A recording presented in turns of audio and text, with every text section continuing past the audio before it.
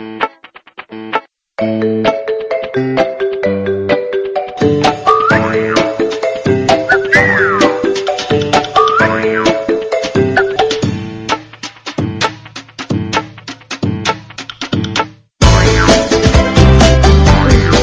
and welcome to Busy Nation Dhando Takko Rokdo, the 65th episode. My name is Abhishek and I have, as usual, Akhilesh on the other line. Hi, Aki. Hi Abhishek, how are you? Doing very good, except that I spent most part of the day watching Alistair Cook bat out of his so-called skin to score 190 against India, and Peterson scored another 50. So, been a great day for cricket and a lousy one for India.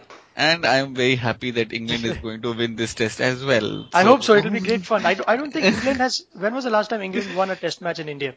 I don't remember. Suddenly England batsmen are playing spin so well. I'm surprised. I have never seen them play spin so well on Indian turfs. Yes, in fact, Ashwin got his first wicket in the 46th over. He didn't bowl badly, but he got his first wicket in the 46th over after a lot of toil and effort. But Akhilesh, let's get on with the topic that we have. That is the big fuss that was made by the French government with ArcelorMittal. What was the whole fuss about, Aki? What happened there? In France, ArcelorMittal had already two factories in Florange, which is a small town of 11,000 people near the border with Germany. And they decided one day that they were going to close one unit down. The French government didn't take it very well, and they decided that we are going to nationalize all the steel factories inside the country, including the ArcelorMittal one, which resulted in hue and cry amongst its workers, laborers, etc. And now, after that threat, once again, when ArcelorMittal are going to introduce $234 million into that very project, there are cues of that it might get closed down again. We don't know. The uncertainty is there. And it is also seen that European steel industry is struggling with overcapacity at the time of the recession in the euro area and cheap competition in emerging markets. Also, that the demand for steel is going down in entire Europe. And recently, when Boris, who's the mayor of London, he visited India, and he took a dig at the French government saying that if any Indian company wants to open shop in London or in UK, we will not come in the way like the French government has. Although these two factories will employ 600 jobs, Mittal wanted to close them because they were loss making, and the president said you have to keep them open. But Mittal is not to blame as much because the decision to close down these two blast furnaces, they were part of the 2003 Apollo investment plan of Arcelor before Mittal Steel took it over in 2006. So what Mittal is saying is that the Apollo investment plan, whatever the document it would have been, it said that it planned to shut down the production capacity at 4 sites in whole of Western Europe, and this included these two plants. So why the big hue and cry about it? And ArcelorMittal itself is losing a lot of money in Europe.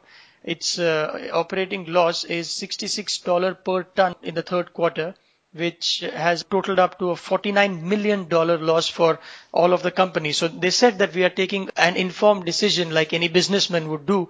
And if you keep these two blast furnaces at Florange open and if they are idle, it will cost the company anywhere between 20 to 40 million dollars annually. One thing is very intriguing in this entire scenario, that that numbers are falling as far as demand for steel is concerned, and you are pumping in $234 million in that. I really don't understand the business sense. Alright, here's the deal. A steel capacity or a steel unit has two parts to it. One is the blast furnaces and second is the rolling mills. Correct.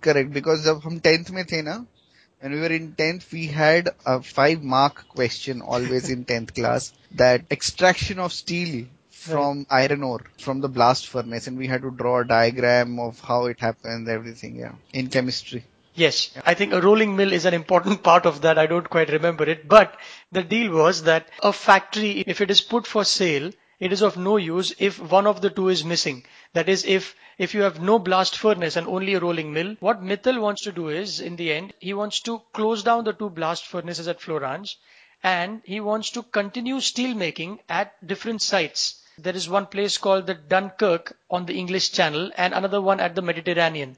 So what it wants to do is it wants to keep its rolling mills at Florange running and wants to concentrate on steel making, that is a blast furnace part, somewhere else. Now the French government is saying, boss, you cannot do that because a whole steel unit without the furnace makes no sense if it wants to nationalize it because it will not find any buyers. That's why the French government doesn't want it to close down these two blast furnaces when it makes far more economic sense for Mittal to do so. Why is there so much politics involved in this? Is that France is not doing too well. Its public debt, it's 90% of the GDP. It's running a near permanent budget deficit, that is excess of expenditure over revenues. Like we have the Sensex in India, in Mumbai, in the BSE, they have something called as a CAC 40 stock market index. It was started in 1987. Not a single new company over the past 3 years has made it on the top 30 list. Unemployment is about 3 million, which is over 10%. And the youth unemployment, that is people below 30 years of age, it's 25%. And just like in India, we have so many bureaucratic hurdles. Many companies there, they do not exceed 49 employees because once you have more than 50 employees, there are a lot of regulations which kick in. So the entrepreneurs are very happy in running smaller units and not expanding. Why does it matter that France does well is that we all know about the euro and what is happening. It is also the world's fifth biggest economy, the sixth biggest exporter. And the good news is that in spite of all this, in the first half of 2012, it was the world's fourth biggest recipient of FDI. Another good news is that in spite of all the troubles, unlike in India or many of the European nations, the president is all powerful. There is no concept of coalition government in France. So which would mean that some analysts are saying that it's good at a time when decisions need to be taken. At the moment, Mittal Sahab is not happy, but he's agreed to invest 180 million euros, like you mentioned at the beginning, or $234 million. Moving ahead in another business news, in another European country, which is... Don't you think, Abhishek, we have been speaking on Europe for past 3 podcasts? I think so. We promise our listeners that this will possibly be the last one until we come to you with other Euro updates. While we leave you with this one is that what happened in the last week, we could not miss this, is Greece on the 27th of November got another bailout package of $34.4 billion. And Germany is going to approve it. Absolutely. Even our dear friend Sneha, who resides in Germany, was really upset about this. Why so? Because she also has to pay the tax for bailout of Greece. She says that कि वो गड़बड़ करे और खर्चा हमको निकालना पड़ता है. And that's what the most of the Greece population is saying, because there are only two ways to get Greece out. One is spending cuts and second is tax increases.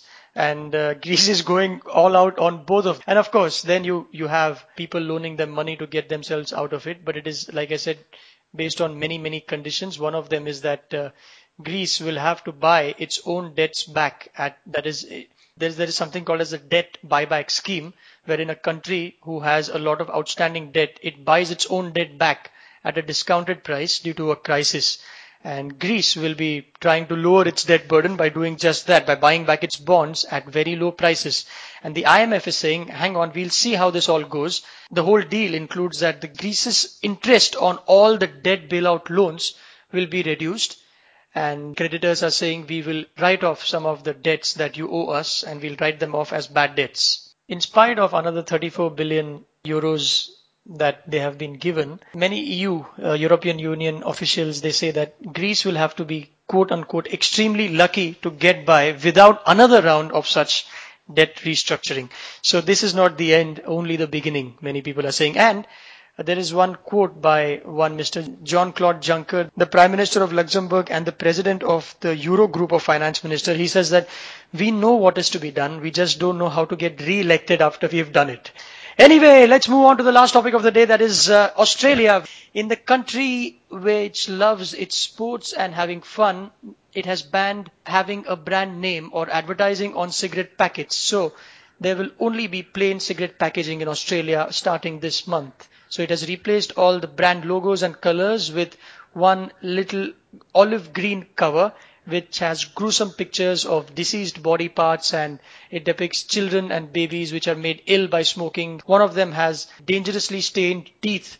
The other one has, I don't know if you've seen that movie called The Clockwork Orange by Stanley Kubrick, where the main guy, the protagonist, his eyes are kept forcibly open using some clamps. Yeah, I've seen that. That is one picture which says it might cause eye cancer.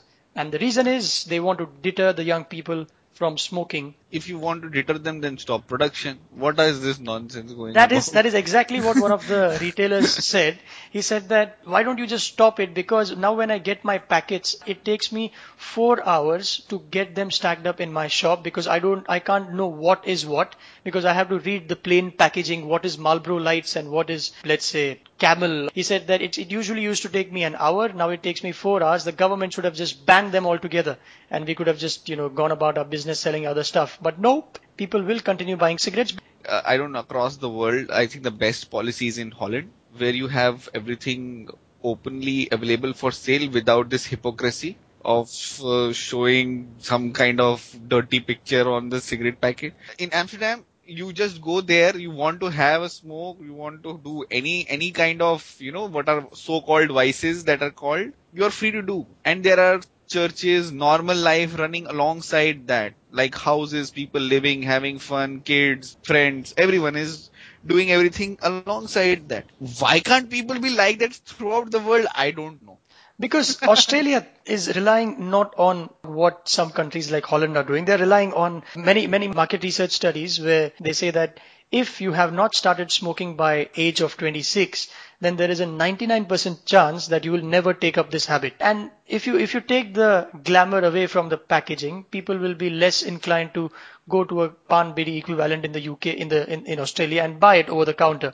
But the companies are not worried. They're saying that Australia has one of the world's lowest smoking rates and it will barely have any impact on the profits of some of these multinationals. And the problem is other countries are considering similar steps. In fact, in India, Lok Sabha MP Baijayant Jai Panda, on Wednesday, he said that he introduced what is called the Private Members Bill, and he said, let's do something similar like what Australia has done by making amendments to the existing Cigarettes and Other Tobacco Products Act 2003. So that is what some of the companies are worried about, that if other countries start following this idea, then it makes that much more difficult because cigarette advertising is banned on mass media. So that's about it from this episode of Busy Nation. Log on to theindicast.com, leave your comments there, like us on Facebook, Indicast Podcast Network. You can find us there. Bye. Bye-bye.